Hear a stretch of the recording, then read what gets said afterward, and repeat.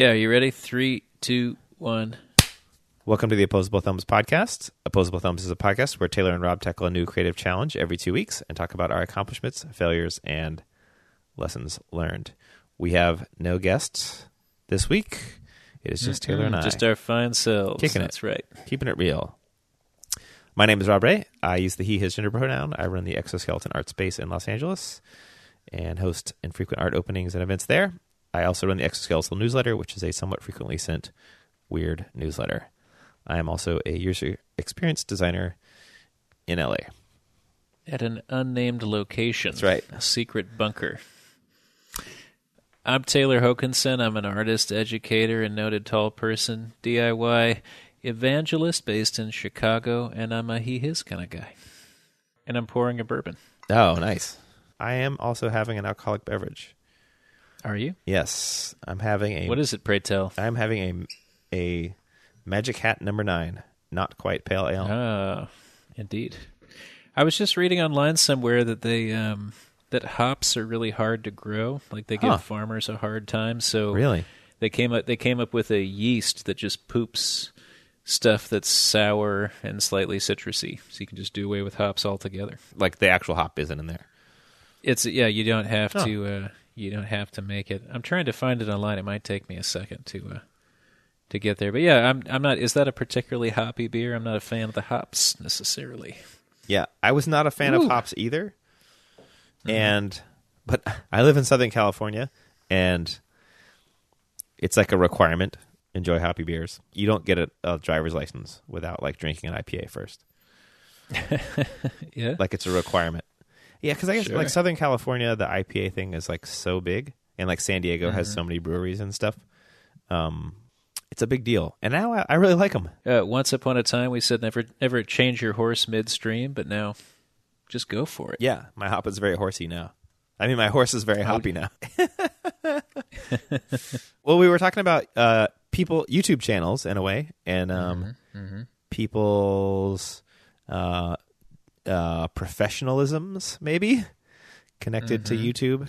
Well, and you're in LA, and I think Yeah. you've got your antennas up to that sort of branding oneself. Yeah. So we were comparing and contrasting Simone Gertz, and I may be butchering her name pronunciation, but the Shitty Robots person. Yeah, I mean, I like it. It's definitely because like I think there's like a lipstick application robot and stuff like that, like our makeup application. Right. There's definitely a gender component to it, and I like that part of it a lot. I think it's weird now because like, well, this is getting into my project a lot actually. Rob, let's get into it. Okay, but you're going first, so well then tease me. Okay, so part of before we get into my project, part of the thing about my project is about the professionalization of YouTube in a way, and so apropos, yeah, and so so when we get into my project, that's gonna come up. That's the tease. Don't forget. We're going to do a major callback. Yes. Get ready. Hey, Rob, you got a cough button on your end, just out of curiosity? I need one, because this is like the 9th podcast where I've had a cold, I think. 9 out of 28. 50% of them, I've been sick. Now, listen, I wanted to show you this thing before we move on to talking projects. Oh. So yeah, there was Shitty Robots. Oh, yeah. They have enough YouTube subscribers to last them forever. I would like to request that everybody go look up Russian Girls Workshop, Anastasia Gerasimova. She would be awesome to have on the podcast. Yeah, I would be totally into it, and Simone too, for that matter. I mean, yeah. I want to talk to people, especially those whose work I don't understand as much. But right now, there's 382 subscribers, including me, for Anastasia, whose work is just so great and really good to look at. Like, the videos are carefully constructed, and the projects look like they're super solid. Plus, we just all have this notion of Russian as the weirdo boogeyman and like people squatting in track pants, and it's like I want to understand the complexity. Yeah, of this part of the world. I was the 382nd subscriber. Mm-hmm. We're connected that way through our YouTube buttons. Oh, yeah, 383. Oh, that's somebody else. We got you. I think that was me and you. Oh, yeah, Crosscut Sled. There's some solid stuff in there. Okay, so check that out. And then, Rob, I also threw this Optical Mouse link up there. This looks like an ancient website, so I don't know how useful it would be for if you were just to wander down to, look how big those chips are, man. So you might have to find some super old mice to get this done, but this looks like a dope-ass project for sure. Which link is it? Bidoe.org. Got it. Something like that. Mouse cam. If only Philip von Zweck was here, he could pronounce that correctly for me. Does he speak French? Well, he grew up in Slidell, maybe? No. He always that sounds right. He always corrects me on my German and my Louisianian pronunciation. We got to get Philip on here. We should, yeah. He did a really great bumper sticker that I had on my car. Because there was a often maybe annual multiple show in Chicago. Is that right? Did you ever go to that? I don't remember it, but go on. Oh yeah, there was a cool show, like art show concept about multiples, and so everything had to be a multiple. And he made bumper stickers that said "honk if you love silence." And I had that on my truck, and people would honk at me all the time, and I would be like, "What's up with that asshole?" Like, and then they'd like wave to me, and I'd be like, "Oh yeah, right. I asked for it." Yeah, it's a good bumper sticker. Yeah. Philip has a really thankless job at the institution I work at, and so I love dropping into his office to ask him just mind-numbing bureaucratic questions and absurd fine arts questions about conceptual art at the same time. Yeah, would be knowledgeable in both at this point. Indeed. He had a art space on his desk, right? Is he still doing that? He has one in his office, but I like the idea of constricting it to the desk alone. Yeah, he maybe it was in his office. Yeah, it was like a small art gallery inside the office, which is in my opinion, a pretty kick-ass thing to do. I feel like those of us that came up in the 90s, there was a huge spate of sort of apartment galleries and alternative space galleries. Yep. Did you ever participate in that, apart from just making kind of an actual gallery in the form of Dead Tech? I was in a show in Philip's apartment. Yeah, nice. Yeah. What was the work? What was the work? It was a collaboration. And what was the year? With Deborah Stratman, and it was in. Oh, gee. Wow, you guys have been working together forever, man. A long time, yeah. 2001 or something? 2002? No shit. Yeah. I can't even imagine what I thought about before 2001. You know what I mean? Like, can you imagine having that much space in your brain to not think about us just shitting all over the world every waking second? You know what I mean? Yeah. I remember very specifically. Do you remember what the big news was on NPR right before September 11th? I don't. It's in my memory, and I'll have to see if this is true or not, but I seem to recall that a great white shark had like swum up a really long distance of some freshwater river in the United States somewhere, and then got into the swimming hole. So it was, this crazy shark attack just in the middle of nowhere when these kids are like sitting on the bank of a traditional swimming hole. But it seems so folksy, and like small potatoes compared to what, displaced it shortly thereafter. Yes. Yeah. Ouch. Mm-hmm. So you sent me a link to an optical mouse cam. I did. When the optical mice were early enough that you could really get in there and noodle with them a little bit, this fellow, and I'm assuming this website's like 15 years old or something, but he talks about interfacing with the camera and getting at what the chip actually does, which is acts like an incredibly low-res literal camera. And so it's just looking for pixels changing and shifting in certain directions around this very small grid of like 36 by 36 or whatever. So I don't know if this stuff still works, but I'd recommend checking it out. If you scroll about halfway down the page, there's some really evocative images. Yeah, super cool. It's like actually a tiny scanner, like a flatbed scanner that you're holding in your hand. And like when he like smooshes it around, he's able to essentially... It's almost like, do you remember when you were a kid and there was like those pieces of paper covered in all black crayon, and then you could like scrape it out and it would be like a colorful image underneath? Did you ever have one of those? I don't think I did. Oh, okay. That does not sound familiar. It was like, almost like a stained glass kind of thing, but it was like all black crayon, like smooshed over the whole page, and then you would scrape it back with like a little scraper, and it would be like colorful rainbow colors underneath, and so you could like draw a picture of a rabbit or something, and it would be like this multicolored etched thing. But this, sorry, I went off the deep end on some obscure kids. I'm trying to find it while you're talking. But it's cool that it's like, or it's like a lottery ticket, right? Where you're like, it looks like you're almost like scraping off the silver part, and then there's letters it's underneath. Preparing you for a sad Disappointment. It's like the happy version of a sad adult ritual. Let's see here. Yeah, have you ever won anything in the lottery, Rob? No, I have I have typically bad luck with that stuff, which I guess actually most people do based on the odds. Well, yeah. Is it really bad luck if it's just completely in line with the odds? It's not luck at all. I participate in the statistics of the function of gambling. I put $10 of quarters into a slot machine, and all $10 of quarters just went into the slot machine, and I was like, okay, I'm done. Yeah. Yeah, I went to Vegas once, and I found it so boring. Horrible, man. yeah. I don't know. Horrible, yep. So, Rob, you ready to talk? You ready to talk projects? Let's do it, yeah. Challenges. As is becoming my thing, I feel like, which was the brother who recently passed away on Car Talk that never paid attention to what they were talking about? Yes. Yes. Was that the Ray, or was that the other guy? Yeah, you're the old Tappet brother. Yeah, so what is the actual... what is... So, what is the actual challenge, Rob? Well, it's a little bit... I sort of improperly named it on the episode, and I named it Stranger Skillshare. But upon re-listening to the episode, it's about sort of creating the opportunity for someone else to do the thing that you showed them how to do. Sure. Which is great, because in some ways, I thought this challenge really sort of got to the essence in a lot of ways of what this podcast is about.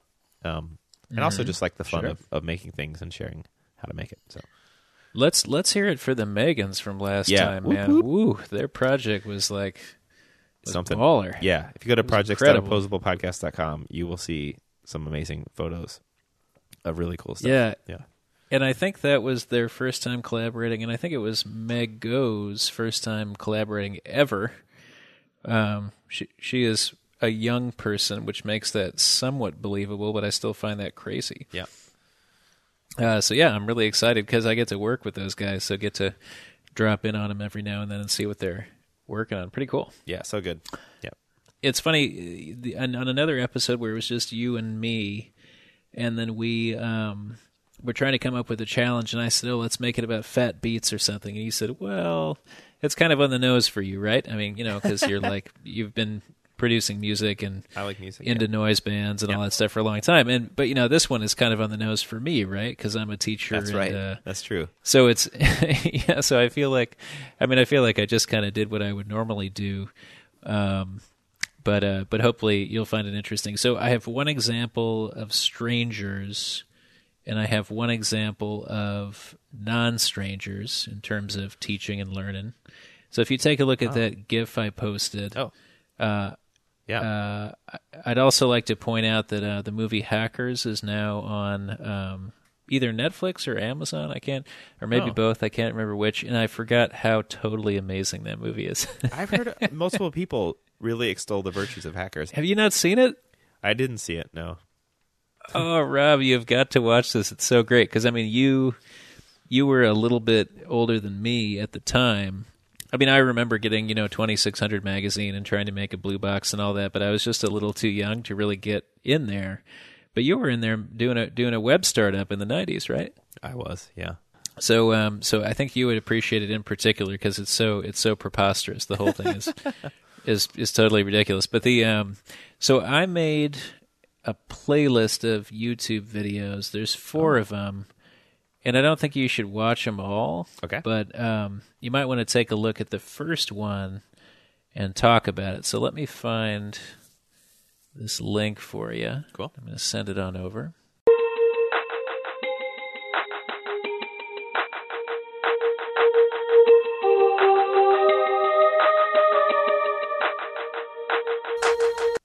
Teaching and learning. Yeah. And then tell us about the content as you're watching it.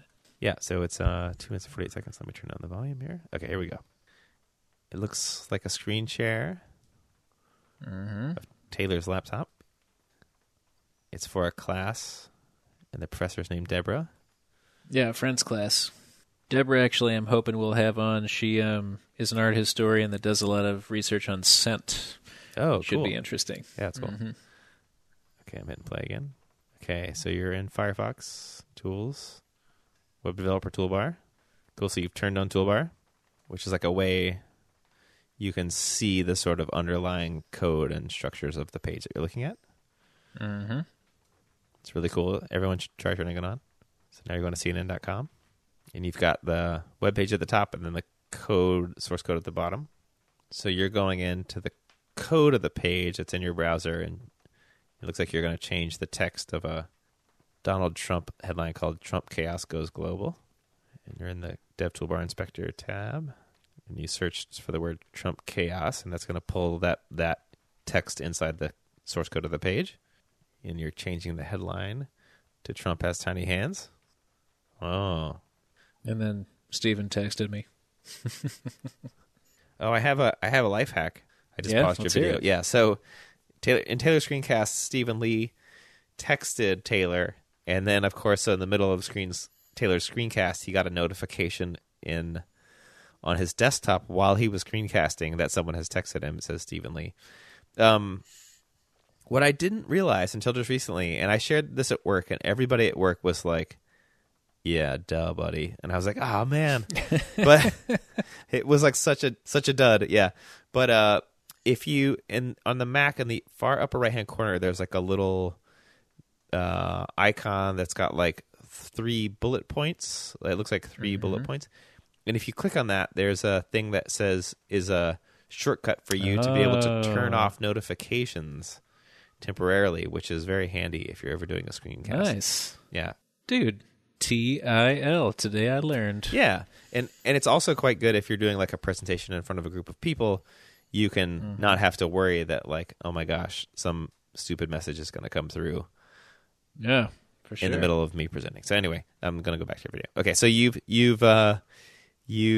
edited the text called Trump Has Tiny Hands, and now the page just looks like CNN published a story that says Trump Has Tiny Hands as the headline. So this is super obvious to someone like you. I put this little thing together because I was talking to Deborah Parr, my colleague at Columbia College, and she is working on a class where they were talking about, it's really cool to see some of my art historian colleagues starting to figure out how technology itself is interesting to talk about, right? Because I think for a long time, technology is just sort of a distraction from high concept, but now it's really hard to tease the two apart, or it's really interesting to tease the two apart. So if you were just to sum up that process in a couple sentences, how would you say it for a non-technical audience? For a non-technical audience, I would say, so the source code for web pages lives on your computer, even though it comes from a server. And an external computer. Yes, a server is someone else's computer out in the internet. So your web browser builds that page, but all the code lives on the page. It's just you can't see the code because you're seeing the sort of display of it. And so if you open up Web Developer Toolbar, you can modify the text or the code. And so your version of the page on your desktop can say different things or have different images or whatever, because it's sort of like, it's like if someone threw a newspaper on your doorstep and then you decided to scribble on that newspaper, only your copy of the newspaper has been scribbled upon. And that's what this is. But because of how source code works and looks, you can modify the text and it will still be styled exactly like the text was in the first place. So when Taylor... So you changed the raw content, yes, but not the styling rules. Right? Exactly. Yeah. So you changed the headline text into Trump Has Tiny Hands, but it's still formatted in like Helvetica, bold, 20 point or whatever that is, And so it looks completely legit in the context of all the rest of the content on the page. Yeah, so that was one thing. That was just a really little brief one. And one of the things I like about that style, and I've been having this discussion with a lot of my colleagues as we do sort of, a professor's job is to eternally rotate curriculum and try to figure out if it's on point for that year. I've actually had a lot of success on the very infrequent occasions when I'm sick or something like that. Like when my kid was being born, I couldn't make it to a class here and there, so I would record a video, and I found that if I took the material I was hoping to talk about in class, that would have taken me, say, an hour to describe. Because really, if you talk technical material for more than that, it just, everyone's eyes glaze over. Yep. So I could really make an off-the-cuff video that was usually less than 10 minutes, and I'd find I actually got not only happier students, but I'd get also better results just crafting a video that somebody could either watch once and, blow me off and say, I know that already, which is infrequent, or somebody could watch it twice or 10 times or 50 times or whatever. And so even though the product doesn't seem to be as substantive, I found it was actually a really, really useful educational tool. So it's exciting to put that a step further when a friend says, oh, do you want to, speak to my class? And then I can find a way to say, well, if I just give you this little 2-minute package, potentially you can do a bunch with that, but you can frame it however you want. Oh, huh.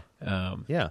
Do you think they would do a project or something based on it, or is it just sort of a way to bring other voices into the conversation about what she's talking about? Yeah, I'm not really sure. And so another person I would love to get for the podcast, but I'm less positive I will be able to get, is Annika Marie, who's another art historian. And we have tons of late-night conversations about, so she's like a Marxist and has this one very particular approach to art history, and it's really great to talk to her about technology because she's really not in the know in that particular area, but is a super giant brain, and so she is able to talk about technology in a way that is at once uninformed at a technical level, but then so over my head on a conceptual level. And so, but Deborah's kind of in the same seat, so I'm hoping to get both of those guys on because they're so great. Yeah, and I think they have a lot of opinions that come half because they know so much about one area, right, and half because they don't know, and so they can ask questions or make statements that you and I might have sort of forgotten to wrestle with. Yeah, that's which is pretty great. Yeah, I mean, one informs the other, right? It's like, I may have technical knowledge, but I haven't thought about what they're thinking about, and then, you can definitely feed off of that in a way that I think a lot of people sort of dismiss. So that's awesome. Yeah, it's cool. Well, and that's what in academia or really anywhere. Like I love hanging out with people that know more than me. Yeah. I'd much rather be the dumbest one in the room than the smartest one. Yeah, totally. So look, I sent you an image for the follow-up, and the other videos I have, you'll probably get less out of watching. Okay. So take a look at the image and tell me what you make of it. This is not mine. This is a art historical reference. So it's an image. It has a date at the upper right-hand corner and a location, and it's Paris, December 3rd, I think, 1919. There's some sort of serial number kind of thing on the upper left. It says like maybe number and then like 4864, which looks to be a check, and that may be the check number. And it says, yeah, kind of got to zoom in on that one. The Teeths Loan and Trust Company Consolidated, 2 Wall Street, New York. I don't know if it's actually the Teeths, but maybe it is. Did you say teat or teeth? Teeth, like in the mouth. Well, I guess a teat could be in the mouth. Okay, well now we're officially a mature rating on iTunes. Thanks a lot, Rob. Teeth as in made, of bone and that sort of thing. The teeth. You have an interesting way of pronouncing a following th, my friend. Teeth. Yeah. You hit it very softly. Oh, That's yeah. interesting. The teeth. Because I've never been able to hear any accent in your voice, but in that particular word, that's fascinating. I say, go on. Yeah? Pencil. Wait, could you say that a couple times more? Pencil. You sound like a body snatcher that's come to Earth, and like the way they get caught is finally they don't know what love is or something. Oh man, do me. Do I have any weird ones in there? I'm trying to think if you do. I also say umbrella. Oh, like when you say TV instead of TV? TV. Yeah. Do you think those are Floridian, or where do those come from? I think it's because my parents have strong Southern accents. My whole family does. Yeah? Yeah, and so some of that has just been a part of, having lived in Alabama. Most of my family is in Mississippi and has been for a long time. There's just, I don't know. It's in there. Can you still just drop back into a Southern accent? Like code switch? When you're Yeah. Code switching? Yeah. Yeah, I can't. Certain things probably do come up. Yeah.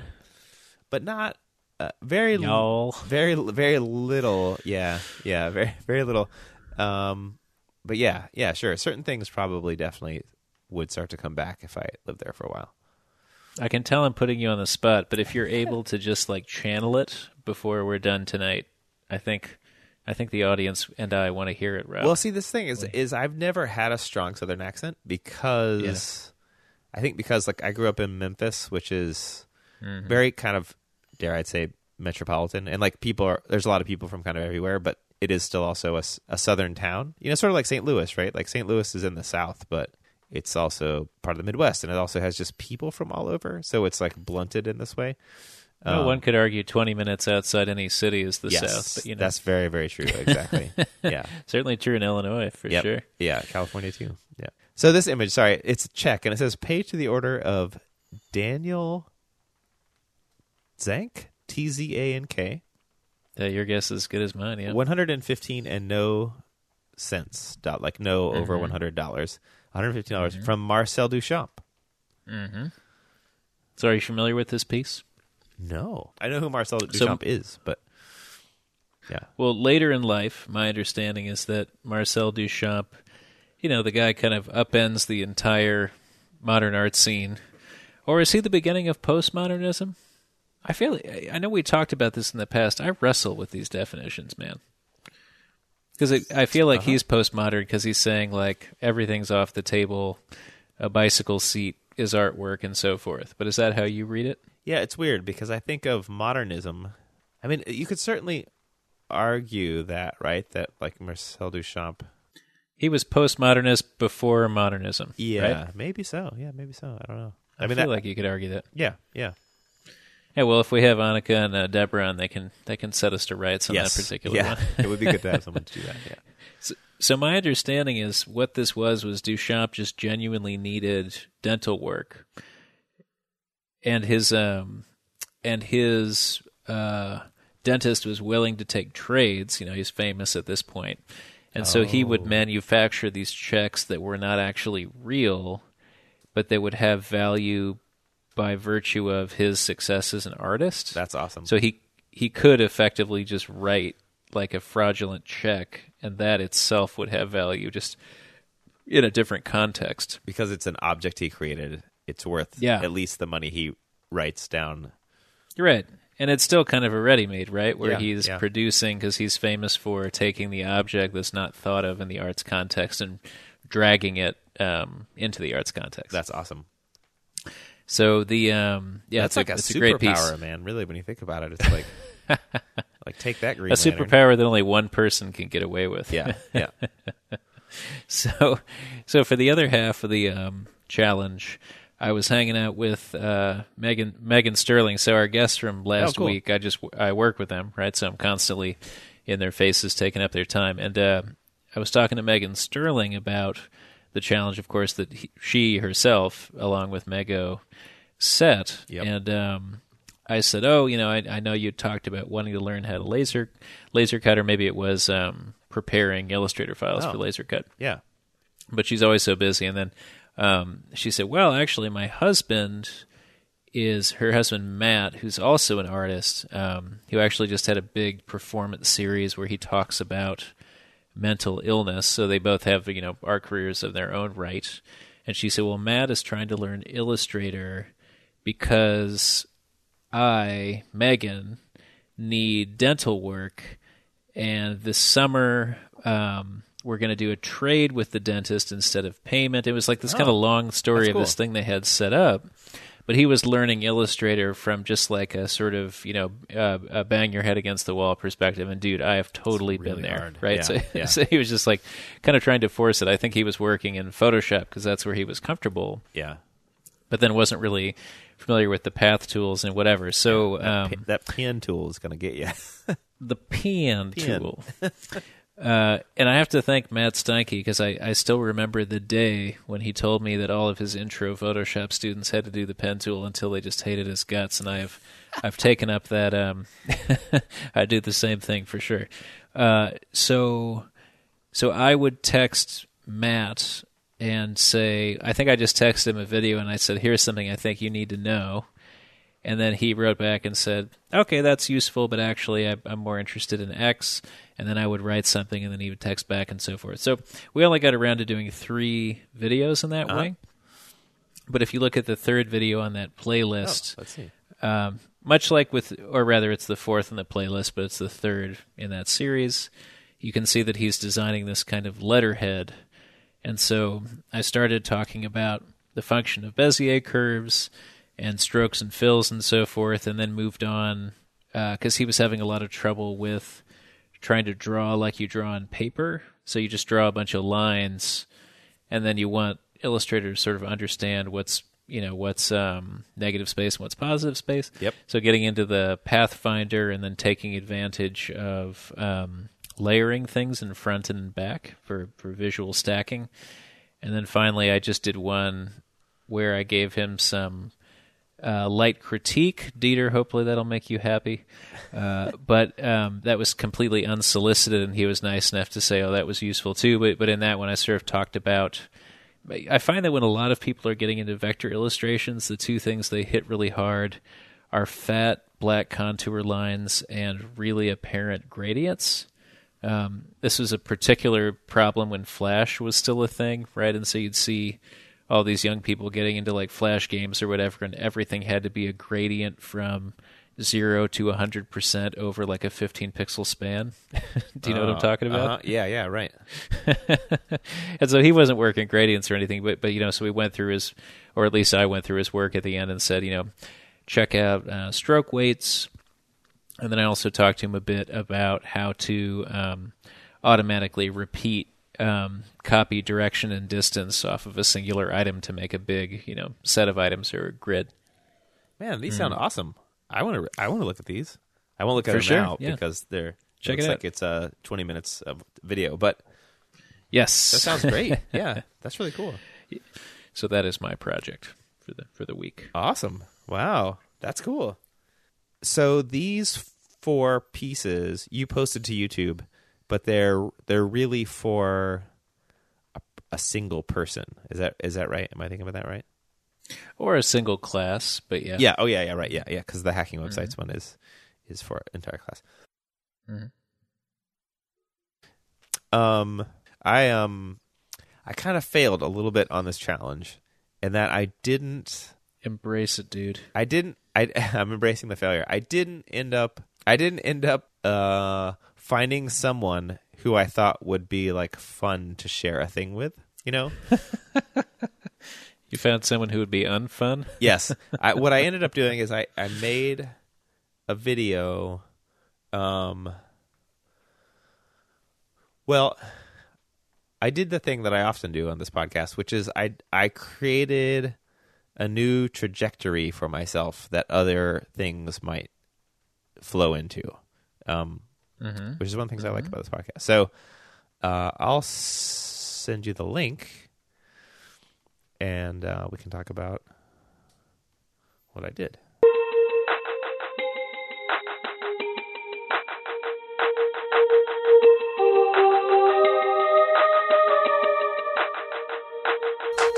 I'm not looking at the title, and I'm doing a pretty good job so far. Oh, okay. Although maybe your magnets will well, yeah. Yep. Not only do you title it, but you just say it. So it's making a magnetic corkboard. Yep. Where you're, have you got like a giant metal wall? Is that your shed that you're putting, or is that a thing propped up on the wall? It's propped up on the wall, which is a little bit Okay, confusing. Now that you said that, I realize that the background looks too much like the thing. Oh, it's not a critique.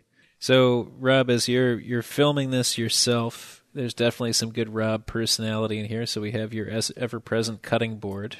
Yes. And you've got just kind of casual, warm lighting, and you're laying out a bunch of those toddler magnets, letter magnets for the fridge. Yep. Okay, so after you were organizing those letters, you laid them all out, and did you spray paint them all? Paint them all blue? Oh, green. This is one thing I really like about sort of DIY. Have you got somebody else who... Oh, that's your headlamp? Yep. So I find it really funny for some reason that you're... At first I thought you had like an assistant that was walking around trying to... with a spotlight. Yeah. Be awesome. But, I mean, it is funny now that, because you and I have been around the block a couple times, and just the fidelity you can get just with this kind of standard... Is this just a phone? Yep. Or is this a fancier camera? No, yeah, it's my phone. Still such a dope picture. So I see you laying out some tape. Interesting. So do you use tape to cut along with your saw instead of pencil lines? Yeah, it keeps the laminate from if you cut through tape, it keeps the laminate from shredding up, and like this is laminate birch, so it will shred that top layer. You got to put like Rob's tips with 3 Z's in the show notes. Yep, I'm digging it. I should. All right, so you're laying out some wood so that you have like a metal piece. Wow, that is an intense use of super glue. The only glue I had was like a dozen small super glues. This is definitely my favorite part. So Rob has a piece of wood and the smallest possible ampules of super glue that he spread out in order to super glue the metal to the wood. That's great. Yeah, so I just hammered through like 12 super glue bottles. Yeah. I can't believe you had enough. Yeah, I bought it in a bulk, and I was just like, this is all I have that's going to work, and it's 10 o'clock at night. Mm-hmm. I feel that, dude. Yeah, it's midnight. Was this which night was this? Midnight Marauders. This was maybe Monday night or something like that. Mm-hmm. Mm-hmm. So you're clamping. There was a rectangular piece of wood, a piece of steel that almost covered that wood, and then you've clamped on some pieces of wood in the front to form sort of a negative shape of a lightning bolt. Yes, and they also conveniently cover over the chunks of sheet metal that are missing, because it's a pretty big piece of sheet metal. Yeah, it's about 2 by 3 feet, something like that. I'm excited that you saw that it's a lightning bolt, because I was... Oh, for sure. I was hoping that would be legible. I am nervous about your... There it is. I was going to say your interior corner was going to lift up, but then you put an unplugged angle grinder. Like a 30-pound grinder. Yeah, I was like, oh, that's a heavy thing I have. Yeah. And so now you're cutting out some cork, and the cork is going to go on top of the wood, so presumably you'll be able to do some stuff pinning in the cork and so on. Although it's very thin cork, so I'm curious to see how this functions. You also have a really nice glue pot. Maybe that's something that you should link to in the show notes. Yeah, you're right. I should. It's called a glue bot. Yeah, it's pretty good. Mm-hmm. It's the best $8. It's really like future looking. It does have a kind of like cyberpunk vibe. One of the things I'm really appreciating about when you line stuff up is that you line it up and then you just like let go of it and then put a weight on top. and every time I'm like, no, it's not specific enough. Yeah, it just sort of it's so great. Yeah. All right, so now you're getting in there and masking off the steel. Yeah. I'm assuming for paint or some other kind of finish. And then now we're post-finish, so you've darkened all the cork. And then now you're putting your painted letters back up. You've made all of your consonants bright green and all of your vowels neon pink. Yep. And then you're spelling out heck yeah. There Excellent. It is. Mm-hmm. Floridian Boys Workshop or whatever. There's a description of the video. Nice. Let me take a look here real quick. So the description, let's view this thing on YouTube. I'm surrounded by productivity theater. Well, I hear that. Tech bros who can't stop talking about kettlebells and the 4-hour work week. Pink-haired creatives rearranging photos of people shaking hands. Oh, wait, that's me. salespeople who keep using the word refactoring. So the last thing I wanted to look at in my kitchen was a plain square whiteboard filled with a bunch of stuff I have to do. So I made this lightning bolt-shaped message board out of cork, steel, and kids' magnetic letters. Make a non-whiteboard and send me a link to it. So can I take a guess that's the lightning bolt is taking care of business? Oh, I guess it is. Oh, I never even thought about that. And that's an Elvis TCB. thing, if I'm not mistaken. Yeah. Elvis was into like the kind of, he got kind of early onto the branding thing with the TCB. For sure. That guy had a lot of stuff figured out until he really didn't. Yes. Yeah. Yep. Yeah, cool. So what's your intended audience? Are you going to push this around in any particular way or just kind of let it hang? Yeah. So the channel is called AUGH, AUGH, exclamation point, AUGH. Is this a Peanuts reference? Sort of. It's in that, it's like, yeah, it's definitely connected to how Charlie Brown would always scream "aw," you know? Because it's definitely about frustration and about like, yeah, I don't know, frustration maybe is the best way to put it. And so I've had a sort of moniker called "aw" for a while, and I've done like a performance with it, like a kind of masked performance and stuff. So I'm a huge YouTube dork. Like I have tons of channels I subscribe to and stuff, and tons of those people make stuff. And but there's a certain part of it that makes me really like skeezed out, and that is like how much the sort of quote unquote YouTube maker community is really invested in the professionalism of what they do, you know? And maybe it's just the people I watch, and I think I'm certainly guilty of that. It's like my own self-selected punishment, but which I guess is the internet in a nutshell, right? But I just was like, oh, I think I want to do videos that sort of push back against product placement and against like always having like and subscribe at the end and stuff like that, you know? And one of the ideas I have that I wasn't able to execute, but I was thinking about like maybe doing like my own like mock ads in the videos to that like I don't know, maybe ads for the podcast or something, like just ads that are like vertically integrated ads for things that I care about instead of ads. But anyway, and then like I liked that awe was like a thing that like is very hard to like traffic in the world. So like if you're like, oh, I really like this YouTube channel called awe, no one's gonna remember it. You know, like it's not called like, you know, The Happy Maker or whatever. Like, yep. Like it's sort of anti keyword friendly, search term friendly kind of thing. And I've also wanted to make a lot of videos connected to the things I make on the podcast, because I feel like sometimes it's like, oh, it would be cool to share the how-to more. Well, that gives me an idea for a challenge for next time. Oh. Oh. Uh-oh. But I don't want to jump the gun. You tell me. Jump. You poor man. Yeah. So, audience, I have edited out 9,000 coughs that I have coughed into the microphone on tape. I got to remind myself that nobody else can hear this but me. Be cool, Hoganson. Be cool. So I think that a lot of people who come on, they're really in it to win it, and so like the Megans Twain, for example, they just completely blew that project out of the water.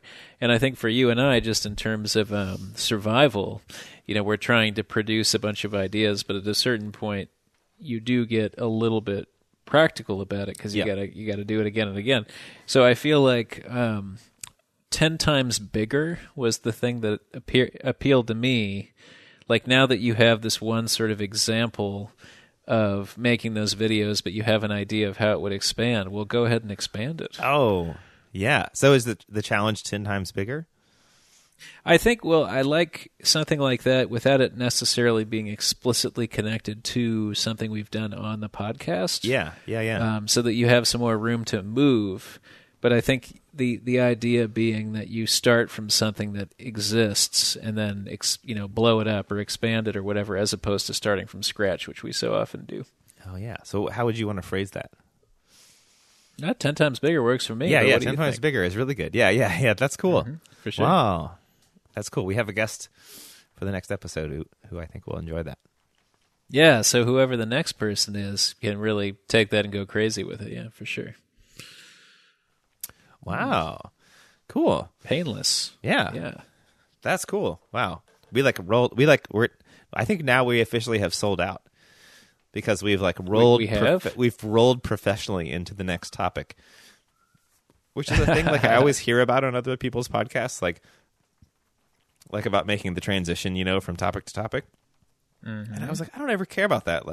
I'm happy just to be like, okay, our next thing is I don't think that's weird. But we just did the awesome thing of just smoothly transitioning from one thing to the next, which was we've been doing this for a while, my friend. That's very true. And yeah, it's funny. I feel like as an adult with many adult responsibilities, particularly when you have a friend out of town, the two main ways I maintain my relationships right now with other adult men are this podcast and Dungeons and Dragons. Which is kind of bizarre, but make of that what you will. Well, dude, let's do the closing biz. What do you got? Yeah, let's see. Okay, do you have any stuff you're into? Yeah, so a couple things. I mentioned the movie Hackers, which everyone please go and see, and a reminder that we should all subscribe to Russian Girls Workshop, a.k.a. Anastasia Gerasimova. Yep. Who is awesome, and hopefully maybe we'll reach out to her before too long and see if she wants to come on. Yeah, it'd be awesome. Yep. Let's see here. I'm participating in a show. So I recently finished, and I may have talked about him before, but I finished this series of sterling silver 3D prints. Yes. In this sort of fancy walnut box, and I can post some pictures of this for the show notes. But I finally got this thing done. Megan Sotilli helped me out a lot. She was the one who knew how to solder all the pieces together because I couldn't get things printed full size, but rather I had to print them in pieces with keying elements sticking out of them and so forth. So it's finally all done. I'm giving a talk on, and let me check the date. It's going to be March 28th at Columbia College, 5 p.m. at 623 South Wabash. So it's an artist talk where I'll talk about this piece called Controlled Feeding Status, which is about food that they feed people in jail as punishment. I'm going to make some of that food called Nutriloaf and serve it. And the other cool thing, and I've been such a kind of poor social media adopter, but I took really nice photos of this thing, posted it on Facebook, and 24 hours later was already getting it into an exhibition. Wow. So that was really satisfying. So shout out to Tim Guthrie. His project is sort of cloaked in mystery, so more details on it later. But we're currently figuring out how to get this into the show, which, Rob, you will be particularly excited about for reasons I can't tell you yet. Ooh. But more details to come. Exciting. But Tim was a kindred spirit in one of those fun conversations where you get on the phone like, oh, I don't know if you're going to like this, but blah. And the other person says, I love it, but what about blah? And it's like everybody's so happy. So it's kind of nice to get out of your bureaucratic context every once in a while and just talk to somebody that's just psyched for what you're talking about, and you can both enjoy it together. That's funny. So there's that. I just bought a new drill. It's a Makita, and I'm going to have to look up the exact model. I don't know about you, but I do such a sort of good or bad job, depending on how you look at it, hanging on to technology. Yeah. That after a while I'll realize, oh, my drill is 18 years old, and it's been charging absolutely terribly, and I probably would have been way better off just selling this when it was actually worth something and getting something new. Uh-huh. So I hung on to this Bosch drill just absolutely forever. And, because I didn't want to be wasteful, but at the same time, I probably should have just gotten rid of it. So it turned out my drill had, effectively outdated battery technology. Oh, yeah. That will get it. That will do it. And so I bought this new drill set that I'm really digging. So we can post that up there if anybody's interested in that package. Oh, cool. You got it's 18 volt. Nice. Yeah, 18-volt, these 4-amp-hour batteries. And, compared to what I was used to working with, I charged these guys and then came back a week later, and they're still fine. It just blows my mind. Yeah. Oh, you got the driver. So I got the same setup, but it's a Milwaukee. It's a driver and a drill. It's 18-volt. Mm-hmm. And I didn't really realize what a driver does, like what it is. I just thought it's like an annoying version of a drill. Like, because it doesn't do variable speed, like it's either just kind of on or off. But man, like it really changes the game if you're trying to put a screw into a board. Well, this one is variable speed, if I'm not mistaken. Oh, is your driver variable speed? Mine, I think, is just on or off. I don't know. I was just like, wow, this thing is really badass. Like in a way that I never would have just bought one, but because it came with the kit, I got it and was like, oh, gee, this is the right tool for the job here. Yep, for sure. Well, particularly if you have that and your drill on the job site at the same time, so that you don't have to trade stuff out constantly. Yep. Yeah, it's pretty. Yeah. Pretty baller. Yeah, it's cool. That's cool. You got a new drill. Yeah, for sure. So those are the things. Those are both my plugs and what's on my mind this week. Nice, cool. I have a couple of things. There's a YouTube channel. Speaking of YouTube channels, that I really like, called Blitz City DIY, and it's a woman who has a really cool YouTube channel, and I like that it's like 3D printing. And like she made her first PCB, and it has a couple reviews and stuff too. And there's just a lot of interesting stuff on there. And she has a really cool, like colorful, interesting vibe, like style that I think is really neat. And so I've been checking that out lately. It's really cool. I mean, one thing that's nice about YouTube is when you find a channel that's new to you, it's fun to just dive back into the stuff they've done before. It's like very rewarding to like kind of pick your way through the past work that they've done, which is cool. So I'm into that. And even just the way that she's kind of branded putting a solid construction paper color behind the thing that she's working on. Yeah, it's smart. Yeah, it's cool. Shoot, I had another one open and now I lost it. Oh, I'm going to give a shout out to a thing that I've already given a shout out to before, but I'm still stunned by it. So Montana Gold Spray Paint is this spray paint that you can get at we have like a Dick Blick here, which is like an art supply place. You can't get it at a home store, and it's like $8 a can, so it's not cheap. But man, it's like the real deal. Like I spray painted those letters fluorescent; they were blue. I made one horrible mistake, which is I forgot that the fluorescent paint colors are semi-opaque, which means you should, if you're trying to cover a color with another color, paint it white first, right, and then do it. But man, like it really is nice. It smells like it's maybe got like a lacquer or something instead of like a kind of acrylic, Krylon spray paint or something. But man, it's really awesome. Like it's really worth it. The colors are really nice. The pigment's really good. It doesn't run. I'm just constantly shocked about how good it is. It's like one of those things that like made me change like how I think about spray painting stuff, which is pretty cool. That's the two things I got. You can find photos of our finished projects at our project site called projects.opposablepodcast.com. There is a bunch of stuff up there at this point, now that we have 28 episodes in the hopper. You can find it assuming that Ranjit rides me about it. That's a crucial part. You can find it a few days after we post the podcast. And if you want an opposable thumb sticker, we will send you one. Just share the podcast episode on social media or rate us on iTunes. And I actually, this week, I made pre-filled envelopes with stickers in them so I can get them in the mail sooner. So expect like a very quick turnaround. Like I'm going to give Amazon Prime a run for its money for a sticker. So if you want one, just ask. And our logo. Oh, you were going to say something? No, I think I was just breathing. Oh, cool. I think we found our outtake at the end. Our logo is made by the Mighty Wolf Mask. I actually just emailed Wolf Mask to see about maybe making an AW logo for the All YouTube channel. That's sort of Oh, connected nice. conceptually to the Opposable Thumbs logo, but different. Like just so it sort of feels sort of maybe in the same family or kind of semi-related. Because there could be some overlap there. So anyway, not sure what's going to happen there, but could be cool. Anyway, if you go to wolfmaskart.co.uk, he actually just updated his site. I was there the other day, and he's got some new work up there that's really good. We have a new Patreon supporter. Is it Walter? It is Walter. Yes. Booyah. Yes. We have a new Patreon supporter, Walter Katundu. Thank you, Walter, for being a Patreon supporter. Yeah.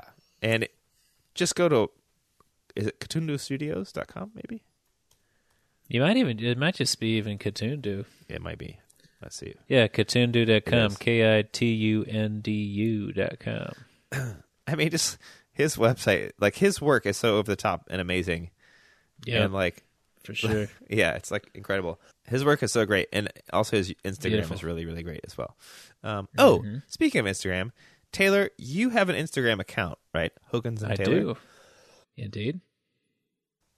Do you check it very often? I'm still trying to learn how to use it. Yeah, Instagram's a little Is bit weird. there is there something that I'm remiss about on Instagram? No. I was just curious because I saw that you have an account, and I but then I was like, oh, I realized like I don't see.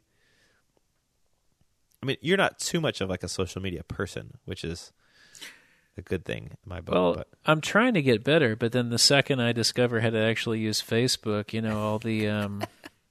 all the crazy stuff starts dropping down. it's true. So yeah, I got to get better about it. But I think Instagram is probably the place to be. Although the second I move there, the youth are going to be onto something else, no doubt. Yeah, they'll be on to, I don't know, bedazzle.jammy jam or something. I don't know. Whatever it is. Bedazzle.bling. Yeah. Oh, man. Speaking of Bling, I just watched Bling Bling, the song video. 1999 is when that song came out. It's like almost 20 years old. How does the song go again? Well, there's a chorus, and the chorus is bling, bling. Every time I come around Yo City, bling, bling. Pinky ring worth about 50 bling, bling. Every time I buy a new ride, bling, bling. And then here's the line that I think a lot of people don't grasp. And it's Lorenzo's on Yokohama tires, bling, bling, which is enunciated in the song in this way that, like many songs, you hear a phrase and you're like, that could be all sorts of words, like Yes. just because Excuse of how me it's while said. I kiss this guy. Yes, right, yeah.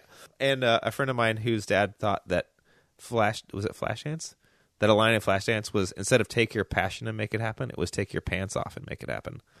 So which makes the song much more risque. That sounds more. It says more about the listener. Yeah, Than the song. Yes, it does. Yeah, Lorenzo's on Yokohama tires. Lorenzo's are a rim. Oh yeah. I didn't know you were in the rim scene. Lorenzo's have that. I think of Lorenzo's anyway as having that kind of, when you see like a kind of like slammed out BMW, like maybe like an M series BMW with like kind of tight matte silver sporty tires. That's when I think of Lorenzo's. That's what it looks like to me. I feel like you're more sort of authentically counterculture than me. I'm wearing a fucking cardigan right now, dude. Wow. Yeah. Okay. I'm wearing. I've been in like for the past few months. I've been in uniform mode where I wear almost the exact same thing every day. Mm-hmm. Yep. Your purple shoes. Yeah, but purple shoes. Yeah, I'm trying to integrate new colors into my line, but it's moving slow. Yeah. I should talk to you about it. Don't break anything. Yeah. No, you're right. I could hurt myself.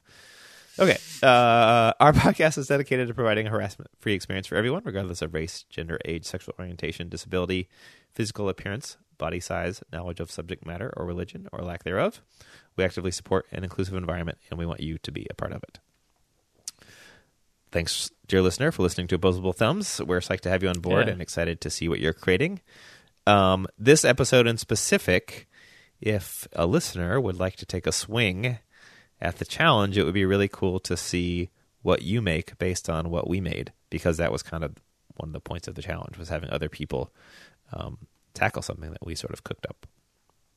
I would like to say right now that if somebody tackles this challenge and sends us some documentation, I'm going to send them a little something, something, a little something special. And from Taylor, who knows what that could be? Yeah. It let's could be. Let's see what you make of that. A sensual pasta dish. Taylor, you have a show coming up, and it will be this Wednesday. It'll be essentially the day after the podcast releases. It'll be Wednesday, the 28th of March, right? The 28th, yes, that's correct. It's an artist talk, 5 p.m. to 6:30 at Columbia College. I'm in there with one of their person, although I'd have to look up their topic matter, but it should be good. And I'll be serving Nutriloaf, so come sample some prison food. I mean, who needs any other form of incentive?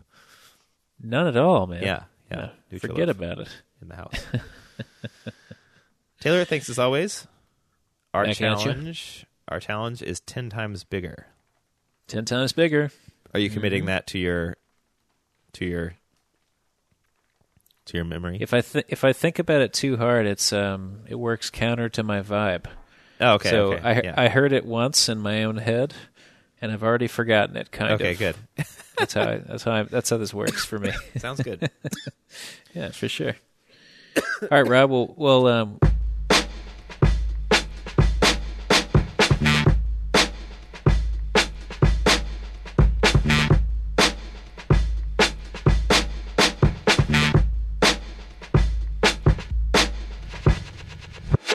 work on that cough. Take care of yourself. Yeah, I know. It's horrible. Everyone at my work is probably like, that guy is a jerk.